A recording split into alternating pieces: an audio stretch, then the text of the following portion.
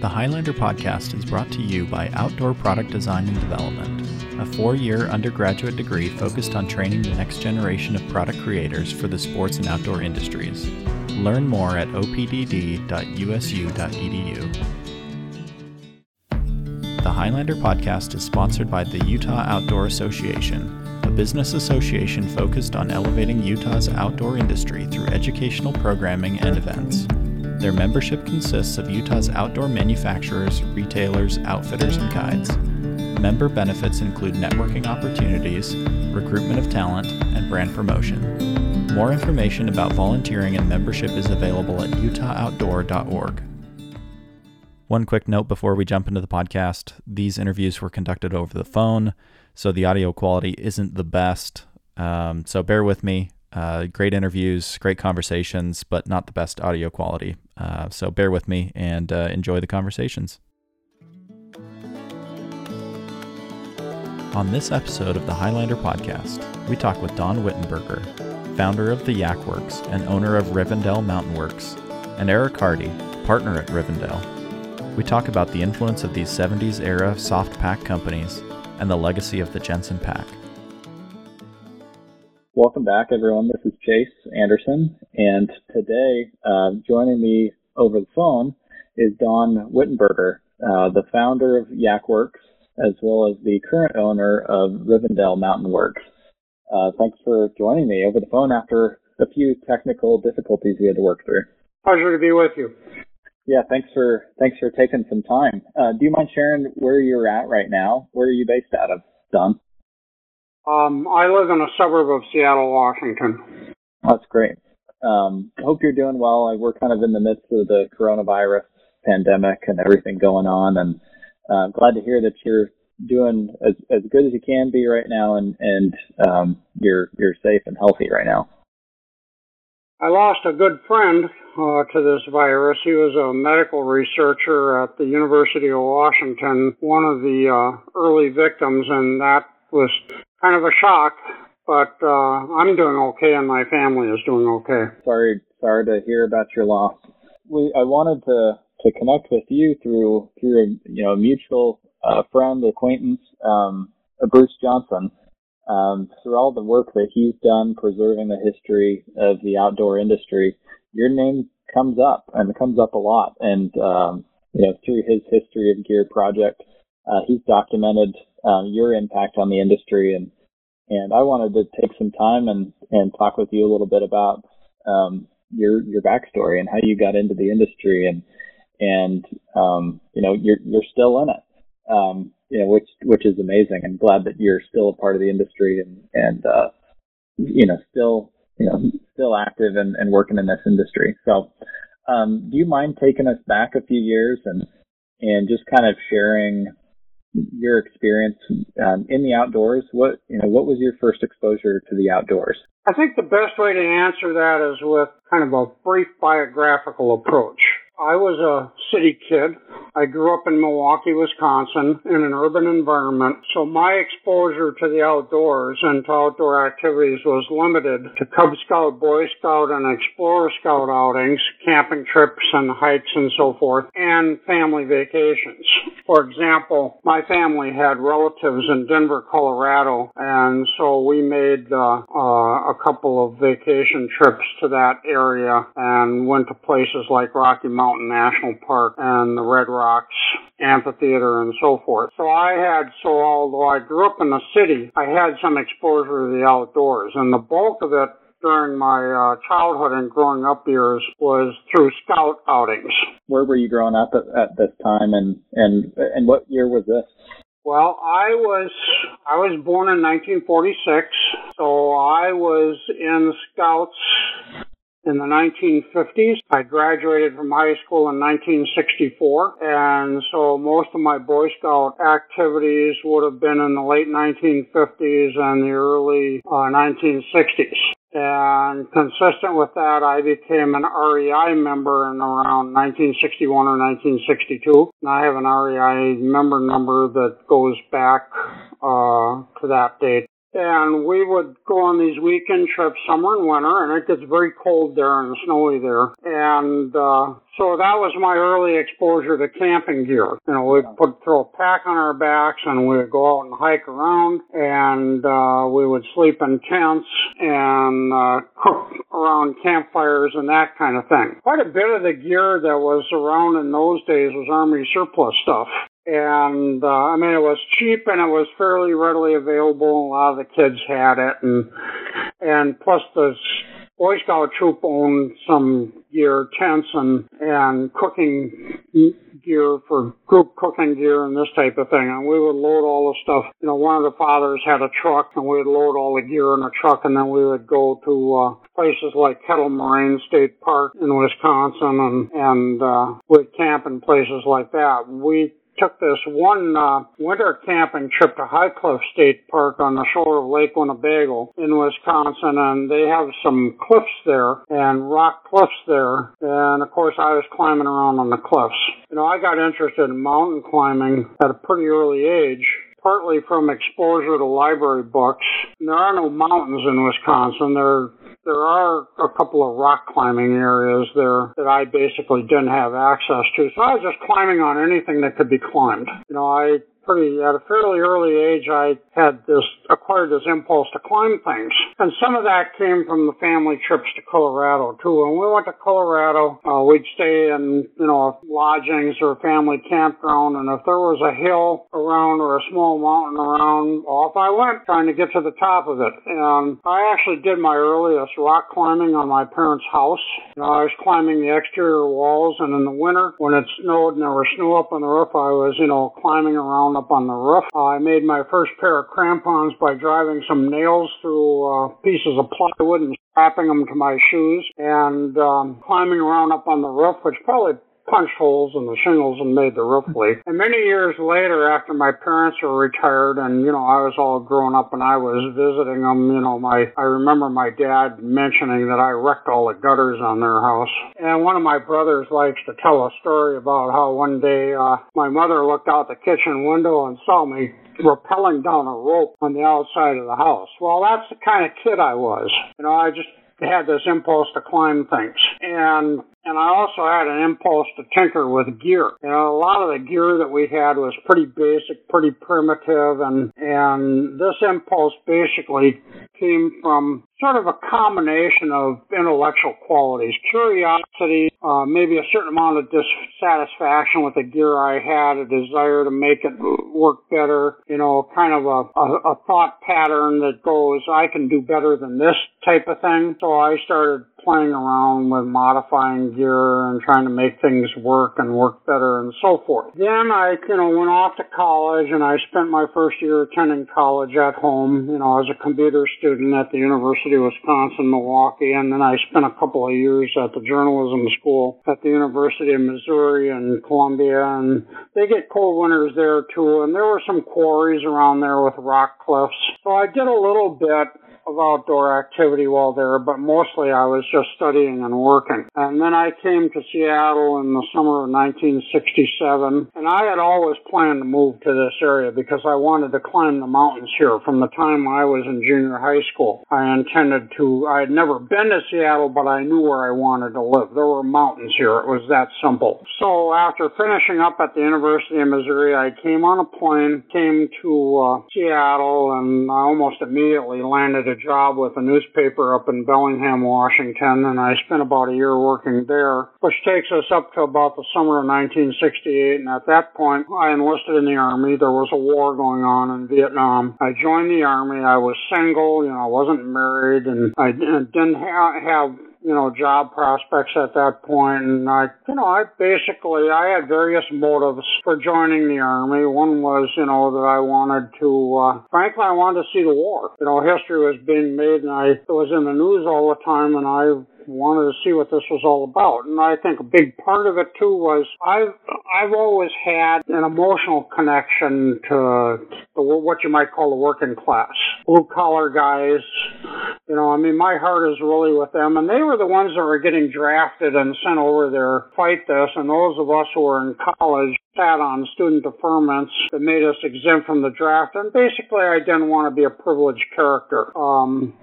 I felt that, you know, if they could go over there and be in that, I could too. You know, I mean, I didn't feel like I was too good to do this. I wanted more to think that I was good enough to be there with them. And I have, you know, 50 years later, I have tremendous respect for those guys that fought the war. You know, it was a bad war. I think that it probably was a mistake, but I just have great respect for the veterans and also for the military people serving today. And the Army really wasn't my cup of tea. I'm a nonconformist. They don't really like creative thinkers in the Army. You know, they want you to follow orders, not, you know, think of better ways of doing things, right? Part of the reason also that I wanted to enlist was because by that time I knew I wanted to go to law school and I was going to need the GI benefits to do that. So after I got out of the Army in May of 1970, I came back to Bellingham. At that time, the country was in an economic depression. There were no jobs, so I enrolled in graduate studies at Western Washington State College up in Bellingham, and I spent, you know, a good part of that summer backpacking and climbing out in the North Cascades. You know, it really was a climbing summer for me. And around the same time, I started designing my own gear. You know, I was climbing with some stuff I bought from REI. It was around, you know, the summer and fall of 1970 that I began to hatch the plans that became the Yak Works. Right. Did your experience in the military influence kind of how you saw products? You were working with gear and used gear and relied on gear in the military. Did that influence how you thought about products at that time? You were starting to create your own products? Yes, but the big picture answer to that is that every experience that I have influences my thinking about gear. So it wasn't just the military. It wasn't just my Boy Scout experience. It wasn't just my own climbing and hiking. And it wasn't just, you know, what other people were doing with gear. All of those things factored in. I have a very lively mind. You know, think of my brain as a stew pot, and you just throw all those ingredients in and you get some kind of stew. So when you started Yak Works, what did you pull from where? What were some of the different influences that you pulled from? You've shared, you know, your climbing experience, your military experience, your tinkering experience. What were some of those things that you wanted to bring to your own gear company? The first thing I wanted to do was design a better sleeping bag. And I did build a sleeping bag. It was really the first, you know, thing that I designed. And I still have that sleeping bag, although it was designed to be a very tight-fitting mummy bag, and frankly, I can't get into it anymore. I've put on some weight since then. You know, I made a sleeping bag. I bought the materials at retail, and then I, you know, got a sewing machine, and I, you know, bought some down, and I put this thing together, and pretty soon I was using it for my own climbs, and it worked out okay. We never turned it into a commercial product. And now you have Feathered Friends, and they, you know, do this much better than anything that I could have done with sleeping bags. And, you know, why do something if somebody's doing it better, right? Where did the name come from? I had a cousin who wanted to be in business. He wanted to start a business, and he was looking for a business idea. And we got together with his money, his desire to start and run a business, and my product ideas. And we started a company called Wilderness Experience. And that was the company that became Yak Works. And we renamed it after I developed the pack. It became the Yak Pack, and we thought up the name for the pack, and then we changed the name of the company to the Yak Works. So that's where the name came from, and all of this started in the fall and winter of 1970, and it gelled and came together over the next 3 years. I was in law school from 1970 to 1973, and the Yak Pack and the Yak Works came into being simultaneously with that. So I was doing both. You know, I was, you know, a law student, and I was starting this company. Can you share a little bit about just kind of the time period? It's interesting considering, you know, your relationship with Rivendell now. that 1970s period of time is interesting for soft packs, right? You had Don Jensen with the Jensen pack, Larry Horton, starting Rivendell, and then all of you kind of doing soft packs at that time. Can you share a little bit about what was happening around that time and kind of these three, yourself included, these three individuals, right, working on these kinds of products? The wheel probably was invented many times by many different people in many different places at various times. The Yak Pack and the Jensen Pack, the Jensen Pack I'm sure was designed before the Yak Pack was. Don Jensen designed it or did the principal design work on it probably in the mid to late 1960s. I didn't start on the Yak Pack until about late 1970 or early 1971. I've never met Jensen. I wasn't aware of his work. This was a case of two people that were trying to solve the same problem and came up with basically similar solutions, working independently. And the Yak Pack was largely designed before I ever saw a Jensen Pack. The first time I saw a Jensen Pack was when the Swallow's Nest store had just started up in Seattle. It was started by Clark Gerhardt and Bill Sumner and another guy whose name I can't remember. And they had this very small shop in the U District near the University of Washington campus and, not far from the law school. And I was climbing then, and I would go over there and buy gear and buy climbing books and that. And at one point, the Jensen Pack was sold through retail shops, and they had one in the shop, and I saw it, and I looked it over. I didn't buy it. As a student, I had no money in those days. But at that point, I became aware that somebody else was doing the same thing that I was doing with, a frameless pack. I had come to believe that you could carry a significant load in a backpack without some sort of rigid frame. And part of the trick to that was to use the load itself as your stiffener. And there were significant differences between the Jensen Pack and the Yak Pack. Although they were both frameless packs and although they were both body contoured packs, the Yak Pack was bigger. It could carry a larger load, and in order to do that, it had a hip belt, a floating hip belt, which the Jensen Pack did not. And another feature of the Yak Pack that the Jensen Pack did not have was a vertical slot between the back of the pack and the dividers, the vertical dividers, that you could slip a sleeping pad in that. And that provided a certain amount of rigid vertical support. It provided padding against the back, and it was also a convenient place to stash the sleeping pad. Carrying sleeping pads on a pack were a problem. And most people would tie them on horizontally onto the top of the pack, and when you're trying to bushwhack through brush and that, it'd be hanging up in the brush and that sort of thing. And I thought the thing to do with this is instead of carrying it sideways, carry it vertically, and instead of carrying it externally in the pack, carry it inside the pack, and then figure out some arrangement where it actually becomes in a way a part of the pack. And so that's how I came up with that feature of the Yak Pack. And the Jensen Pack didn't have that. What was the relationship between Don Jensen's original designs and then the later inspired, Jensen Pack that was produced by Rivendell and Larry Horton? Was Don Jensen producing packs for sale or really just for himself? Don Jensen was a mathematics student at Harvard University. And he belonged to the Harvard Climbing Club, and he was doing some pretty serious expedition climbing in Alaska, and he was designing his own gear for his own use. I never met Jensen. He was killed, I'm not sure exactly when he died. It was around 1970, 71, something like that. He was an exchange graduate student in Scotland, and he was on a bicycle and was hit by a truck. As far as I know, Jensen never had any idea of starting a company to sell gear. He was designing gear for his own use, and Rivendell was started by Larry Horton and several investors, and I think there were a couple other people that were active in it. We're in contact with a fellow named Larry Peterson, who is a retired attorney living in Yakima, Washington. I've never met him in person, but he was part of the original Rivendell crew. He was involved in making the tents.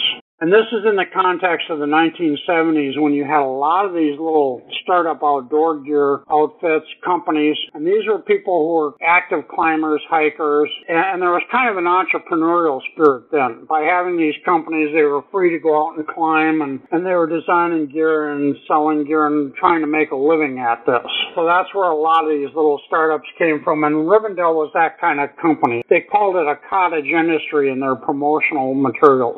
Basically, they made gear, sold it, and for about 10 years, Larry Horton made enough money doing this that he didn't have to work at a conventional job. So, and they started in Seattle, then they moved out to Snoqualmie, Washington, and then he moved to Victor, Idaho. Part of the reason for that was because he liked to climb in the Tetons, which were just over the hill. And eventually, he couldn't make it financially. He had to go through formal legal bankruptcy. And so I got in touch with the bankruptcy, and I heard about it. And at that point, I had been with the Yak Works for about 10 years, and I was in the process of breaking up with my partner there. I was going to leave the Yak Works. Although I found out about the Rivendell bankruptcy before that happened, and my original intention was to buy Rivendell from the bankruptcy trustee and integrate it into the Yak Works. But then my Yak Works partner and I had a falling out, and we split up, and I took Rivendell with me. And there was one other bidder. There was a small manufacturer of Western clothing and Western gear located in Wyoming, and they only wanted some of the sewing machines.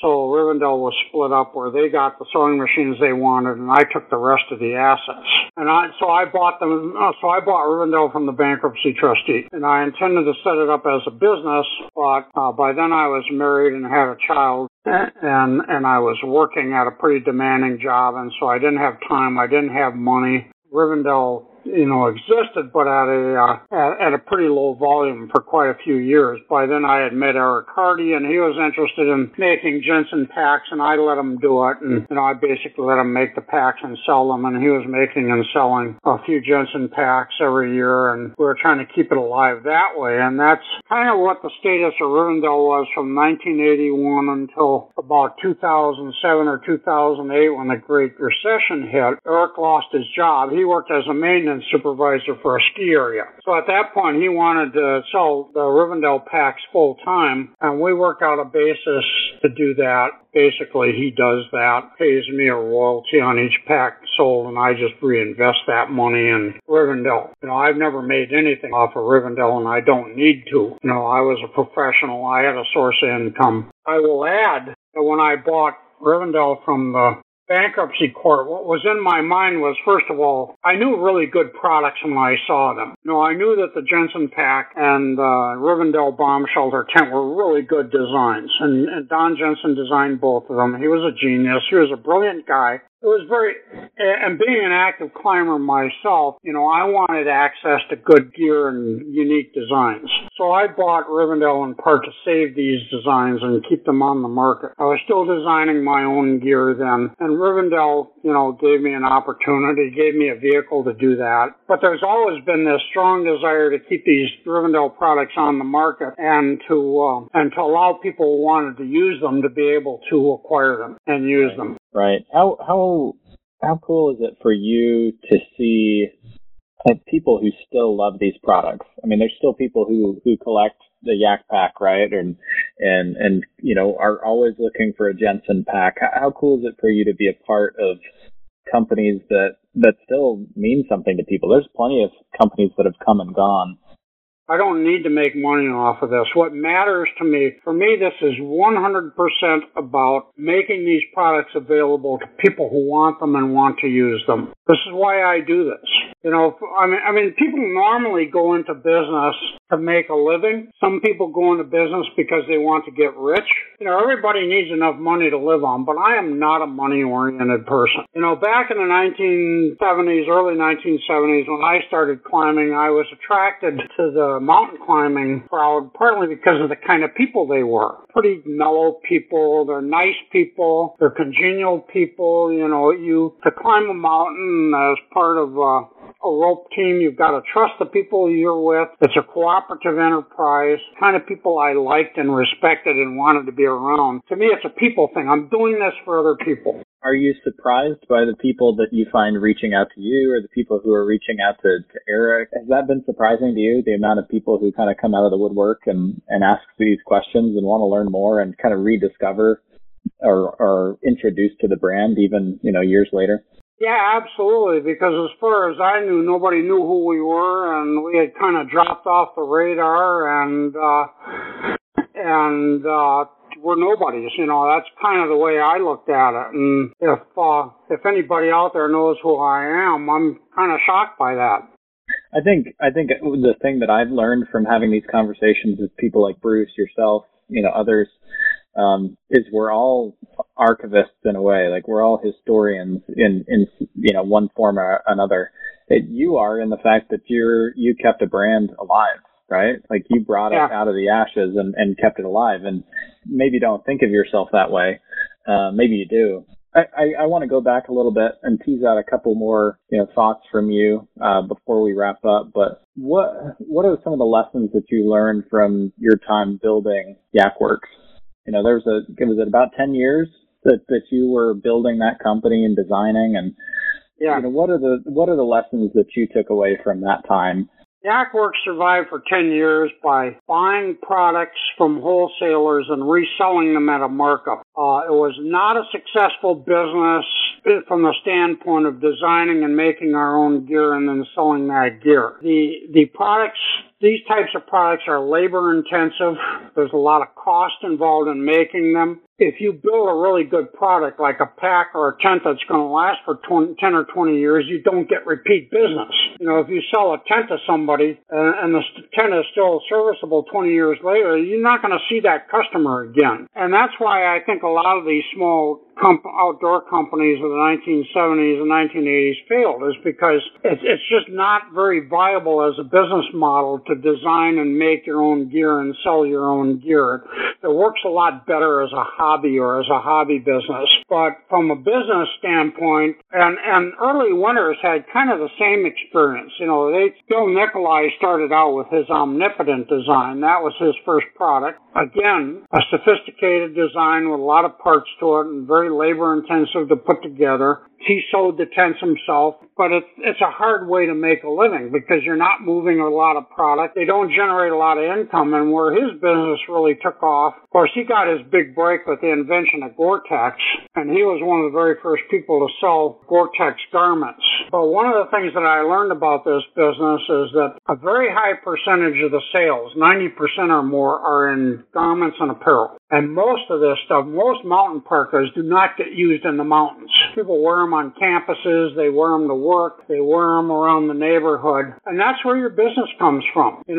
Mountain climbing and serious backpacking is actually a pretty small market, and back in those days it was a tiny market. So, companies like the YakWorks and Early Winners and a lot of the others made their money from selling apparel. And we had our own apparel designs. We teamed up with a couple that were designing and making apparel items, parkas and so forth. And it was the same thing with Yvon Chouinard and Patagonia. I wrote all of the copy for the YakWorks catalog. And we would take, for example, a plastic utensil set, a knife, a fork, and a spoon made out of plastic for backpackers, sturdier than the picnic stuff you buy in a grocery store. This is reusable. But we would just buy that, and we would sell it through our catalog in our retail store. And the catalog copy that I wrote for that went cheap, exclamation point, plastic, exclamation point, but not cheap plastic, exclamation point. And then I would write humorous copy for it, and we would sell that stuff that way. And that was really the kind of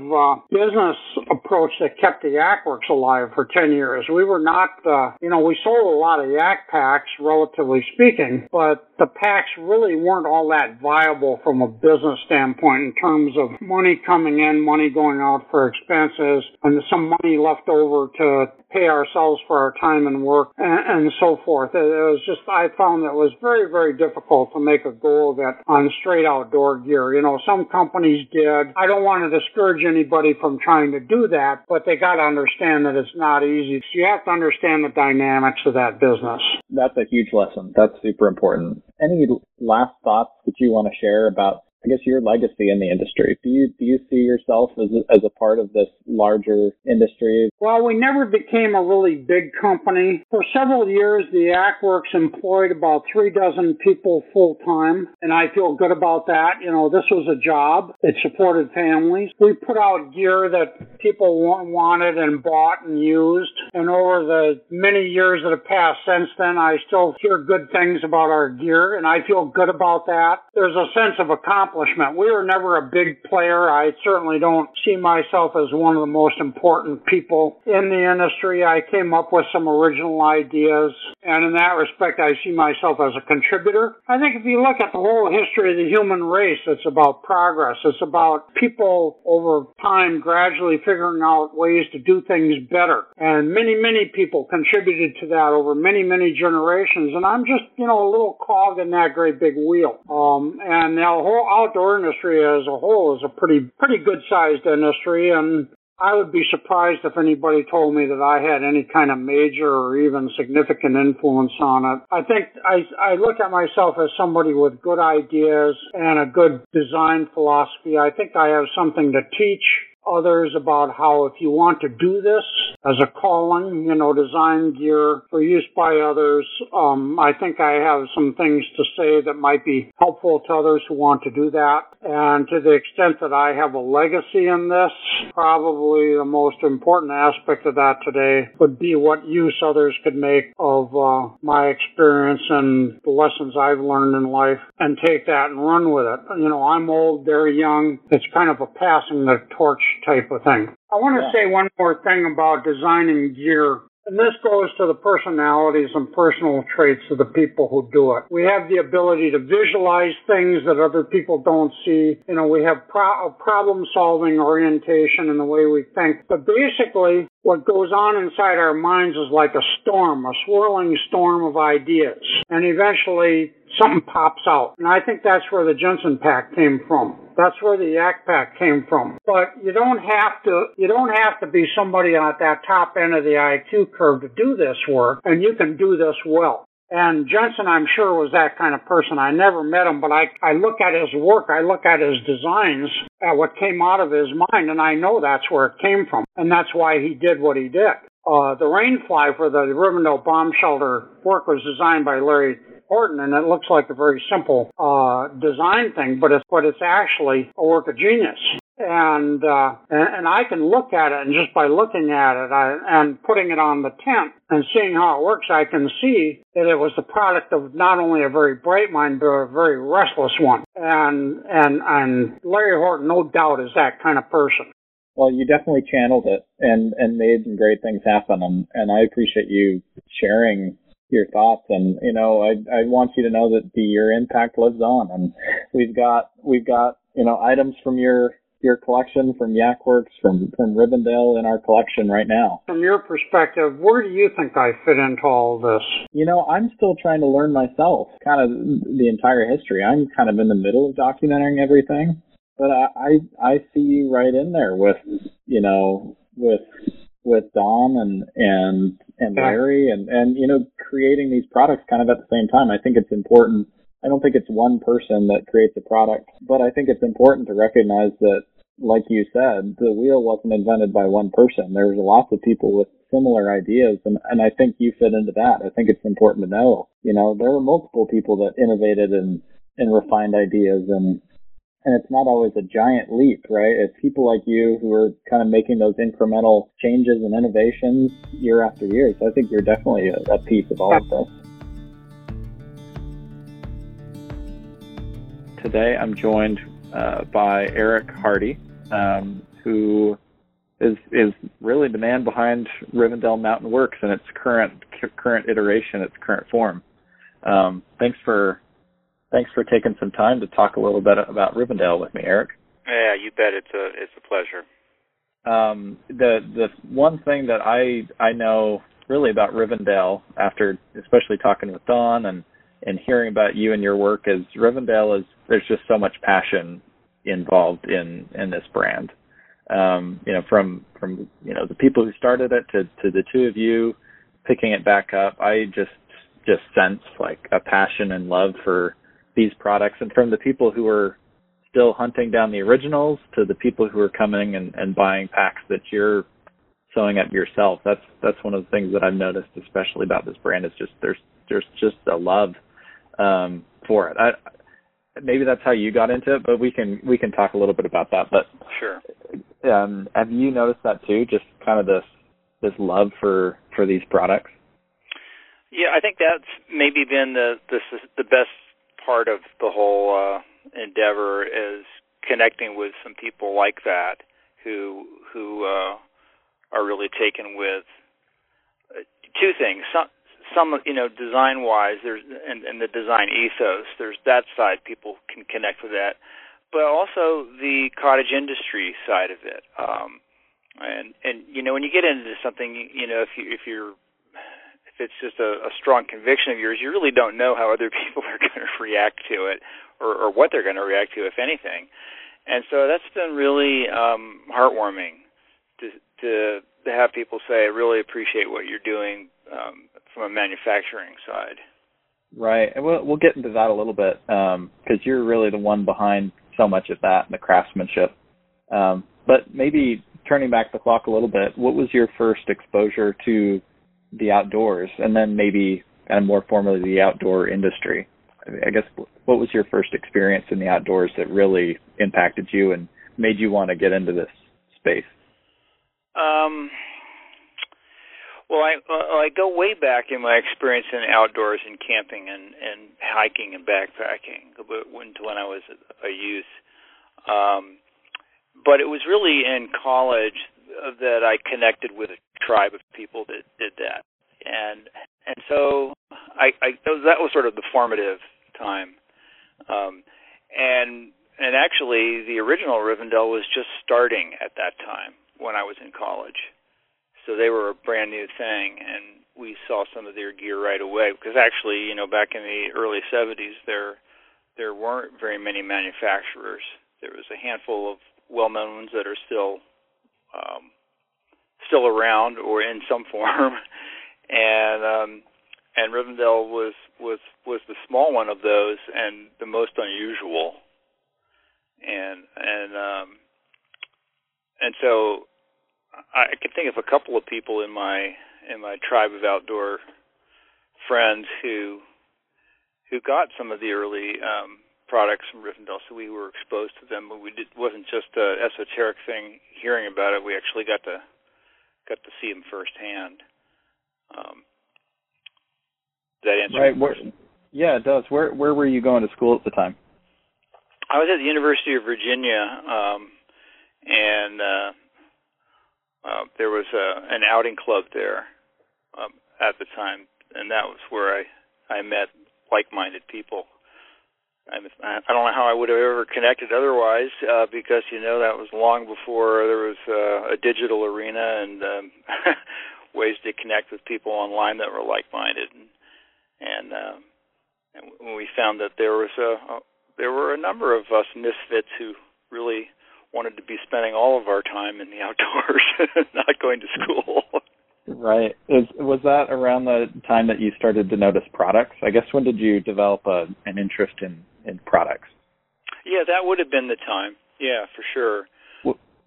Was there a certain piece of gear that really stuck out to you, or a brand, or was that Rivendell? What were some of the brands that were just kind of around that really stuck out to you or influenced you during that time? Well, Sierra Designs comes to mind, because they were doing something really unusual in that their catalogs were works of art from the early 70s. They did concept catalogs. One catalog was all watercolors. They had incredible artists who did all these watercolor pictures of their products, which was, nobody was doing anything like that. And they shot a whole catalog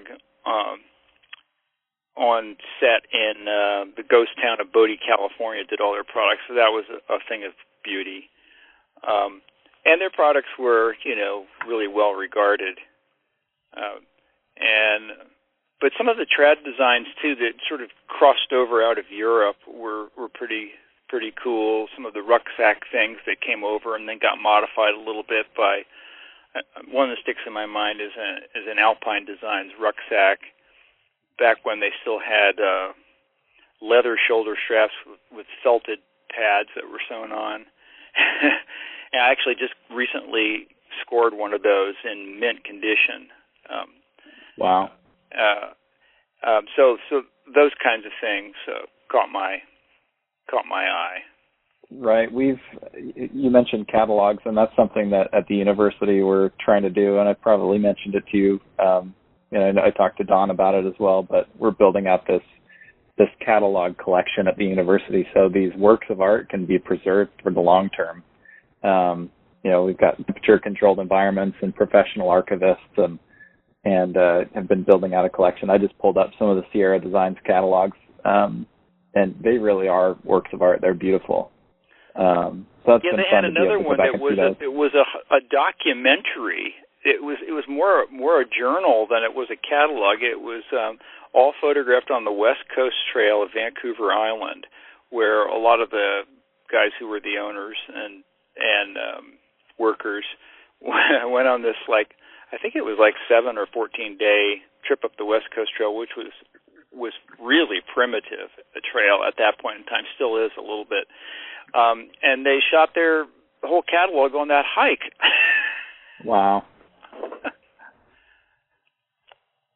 Yeah, it's just there's something about that time, like the level of care and attention and like the authenticity, and I don't know, that it's just different now. And you've probably got thoughts on current outdoor brands, and but it was people in it, eating, breathing, living it, and there's just kind of another level of love and care, in a pack like a Rivendell, like you sew by hand, or a watercolored catalog. There's just kind of another level to it.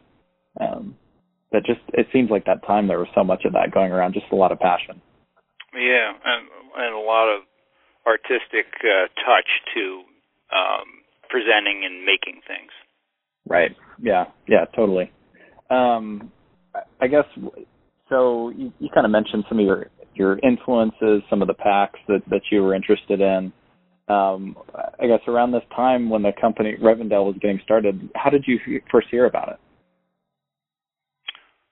I think probably just from, I might have first heard about it in an ad that they ran in like a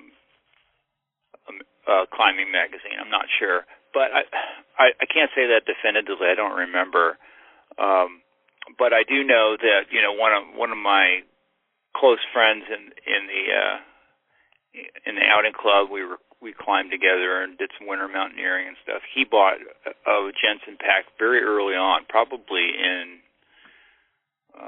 73, I think. And so that was my first exposure to that. Right, because that would have been really early then, because the original Rivendell, I guess, with Larry Horton starting it, was 1971. Yeah. Yes. Right. So 73, that was pretty soon after they had gotten going. Yeah, and the thing was, we were all skeptical a little bit to one extent, because the only other thing going back then were frame packs.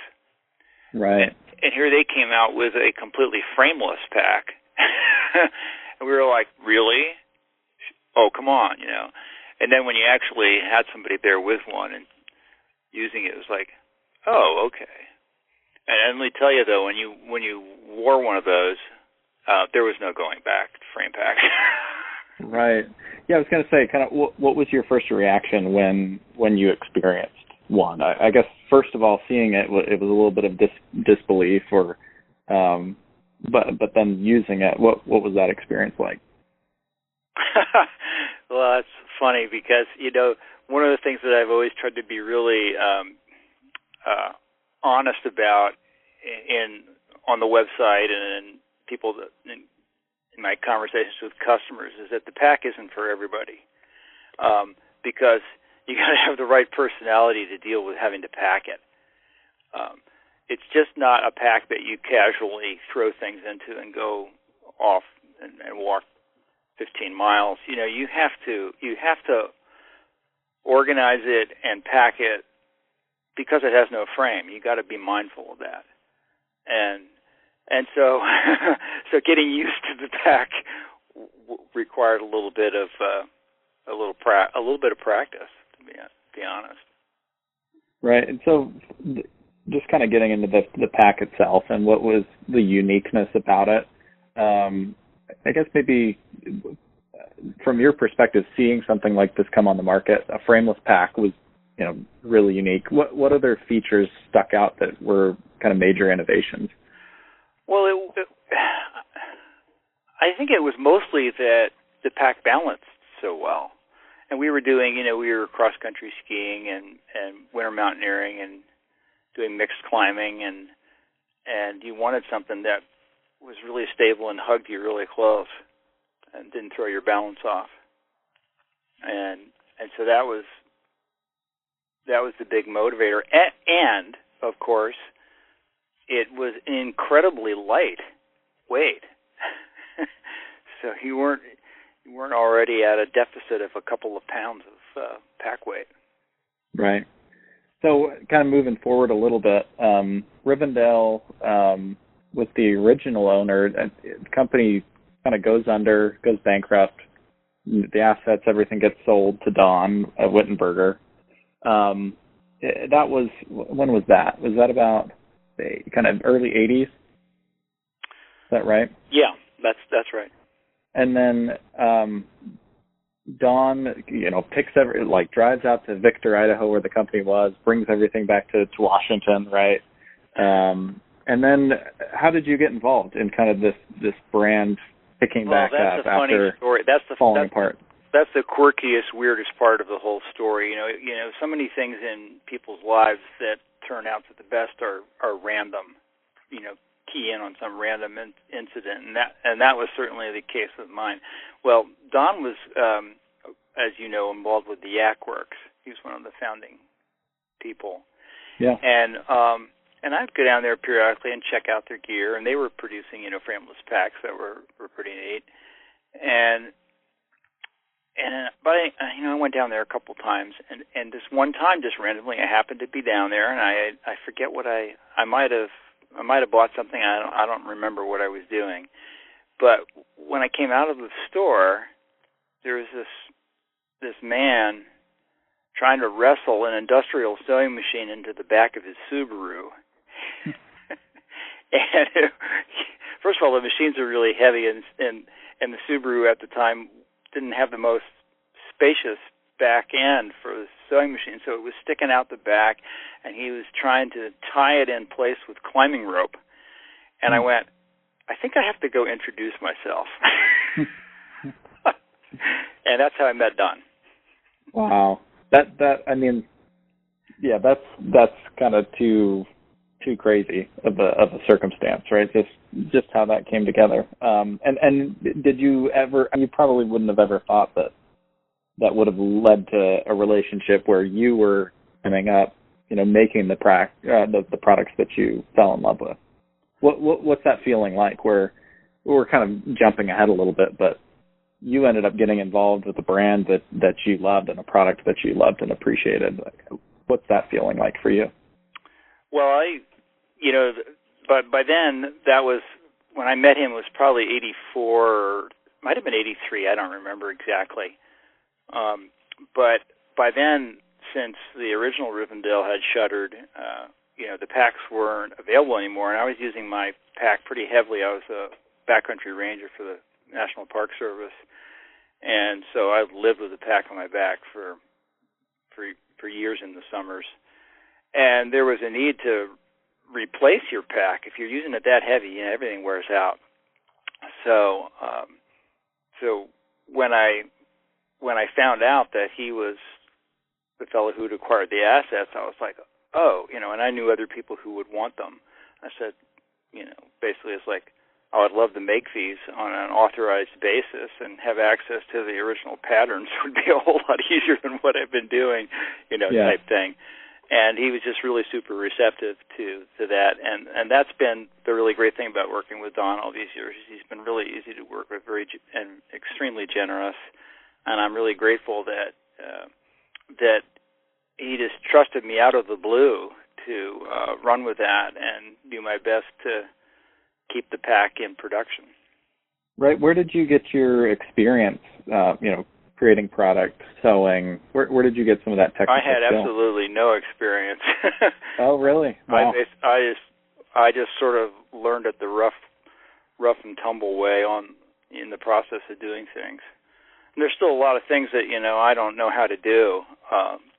I've not had the need to do a lot of patterning, and that's a real art form.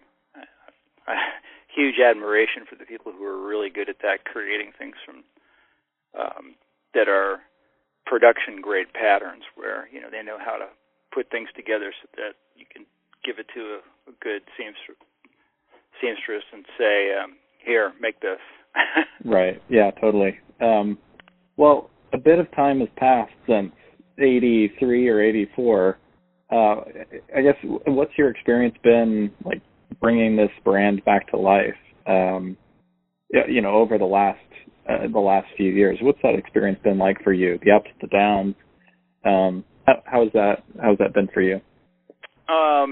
Well, it's been a mixed thing in a lot of ways. It's been a really, really challenging to try to do this as a cottage industry and to support myself, and it's been pretty marginal. But part of that was choice. I'm not a young fella, and so it was kind of like I didn't really have any.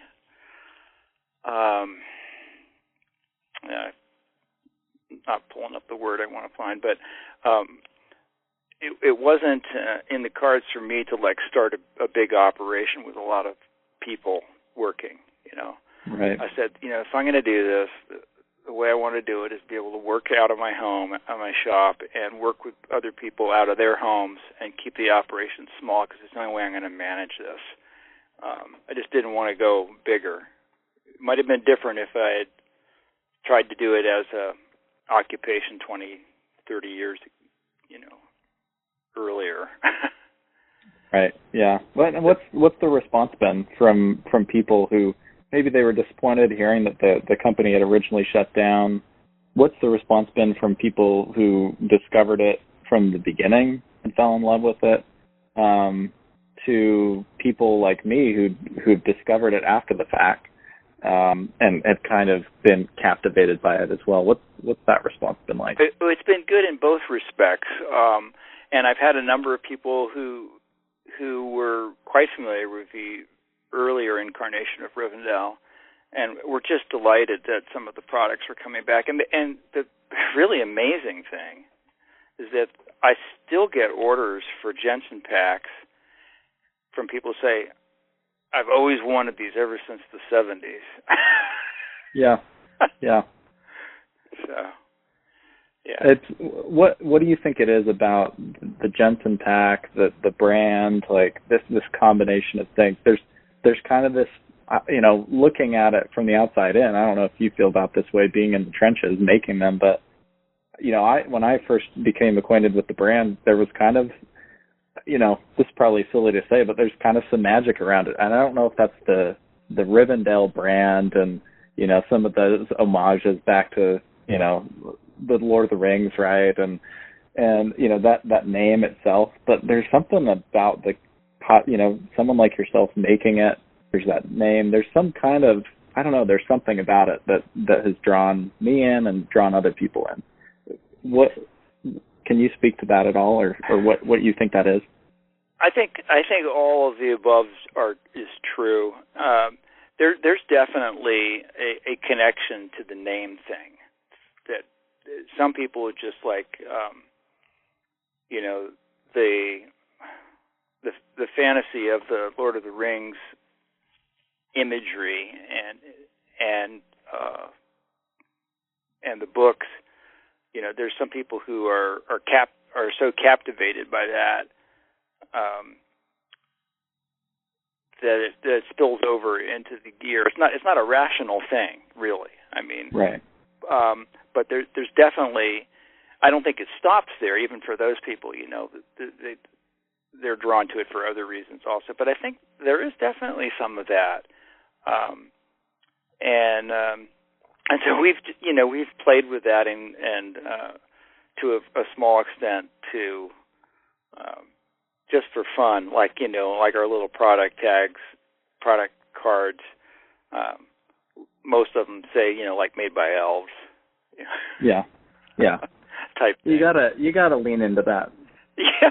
Well, you gotta lean into the magic. It's fun. You know, it's not serious either. It is nice to not be serious about some things, and that's one of them, I think. Right, and I didn't get into this with Don as well, but you know, I'm hoping at some point to talk to Larry if he'd ever want to talk about, you know, why the name and why that was such an influence. Do you have any insights on that at all? I don't. I've been very, I'm not sure reluctant's the right word, but very, very measured in my communications with Larry, because I always felt that he was very sensitive to talking about it and didn't want to talk about right. that era. And so there were a few things I needed to know, and I tried to be very diplomatic and not bother him, and just sort of say, if you don't mind, I'd like to know something. You know. Right. No, and I think that makes a lot of sense. And I'm not judgmental about it at all. There's a million reasons why somebody might not want to go back into the past like that. Oh, sure. And so I really never pursued much with Larry for that. Right. So I guess kind of on a different note, and you know, we'll wrap up here in a minute, but you have this appreciation of some of these, you know, early, you know, this original gear. Are you mentioned, you know, acquiring some packs that you had always wanted. Are you still on the hunt? Are there still things that are on your list? Not really.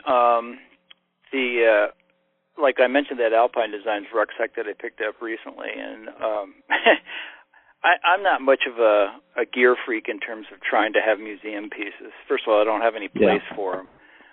But that particular pack I got for reasons other than nostalgia. I think it is an amazing piece of craftsmanship, and some collectors would pay really good money for a pack like that. But I wanted it for a functional reason. I wanted to take a look at exactly how they made the leather bottoms on those. That's a leather bottom rucksack.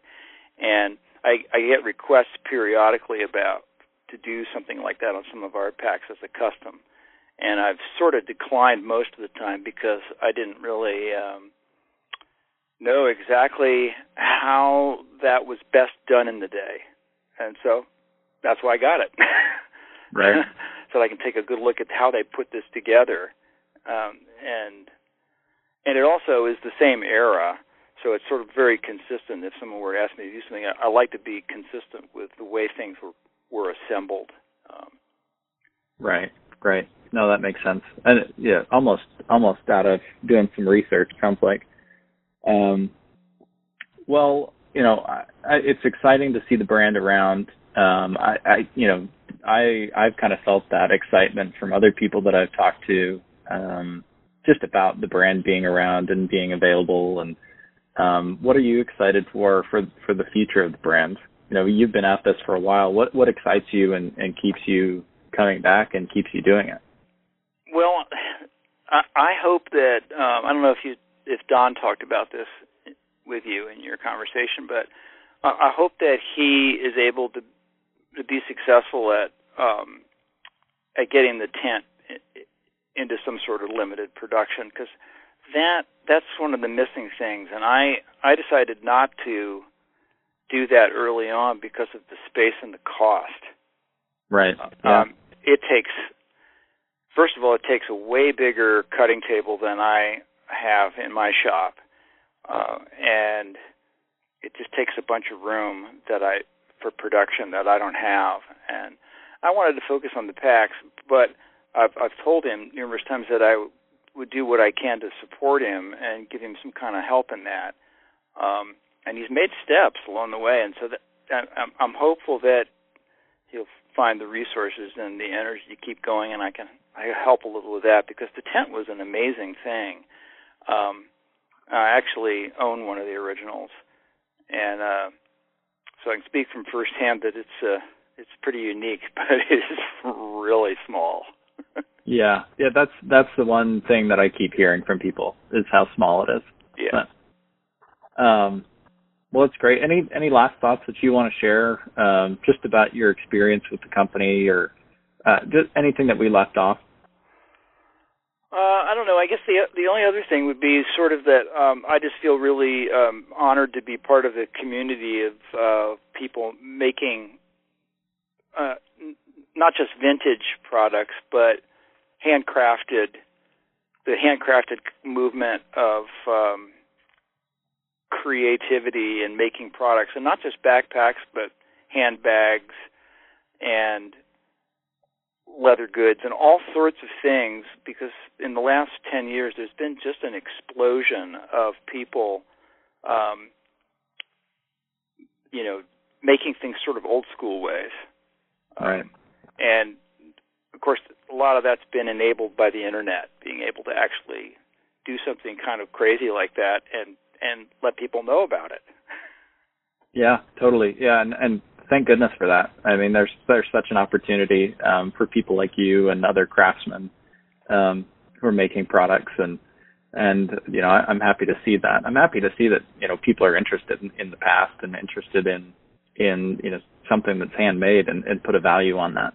Well, we would never have been as successful as we are without the internet, because if you go back and think about the timeline and meeting Don back in the early 80s, it wasn't until about 2007 that I decided to start trying to do this more commercially, and that was because I didn't have any way to market.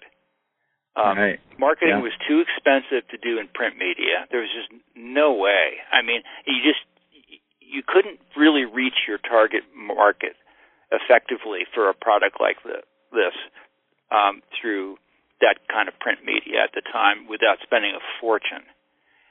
And so when the internet came along, all of a sudden, a few years after that, I was like, oh, maybe this is the answer. Yeah. And then it became worthwhile and it was amazing to see how quickly it connected with people who still knew the name. Right. Yeah. It's probably fun for someone who loved that product to stumble upon it online somehow, right? Like maybe I heard that all the time. People were saying, "Yeah, I just randomly thought, gee, I wonder if they're out there." Yeah, that's got to feel good, knowing that there's people who are thinking that, and then when they connect with you, how that's got to feel for them and for you, knowing that connection has been made again. Yeah. So here's just one last thing, and might be just a personal interest and curiosity to you, is I was just doing a compilation of totals before we got on the phone, because I haven't done this in a while, and I now estimate that since I started doing this commercial, that we've made over 600 Jensen packs. Wow! And of the two different day packs that we make, I've done about 2,500 of those. Of course, those numbers seem like really small, but you got to remember this is not production sewing. And right? Yeah. No, this is you doing that. Yeah. Yeah. Every piece of leather. Yeah. Right. Oh, that's amazing. No, I'm glad that you'd share that. Yeah. Well, hopefully many more to come. Well, yeah, I love making packs. It's a real great craft. I really enjoy making things for people like that. Well, that's great. Well, if people want to connect with the brand, RivendellMountainWorks.com is the best place, it looks like. Yep. And glad to see you're doing what you're doing. We do have a presence on Instagram and Facebook as well, but I don't spend a lot of time with those forms of the media, but they're there. Right. No, that's great. Yeah. So anyone who's listening, follow those as well. Well, Eric, thanks for taking time. This has been great. Yeah, thank you.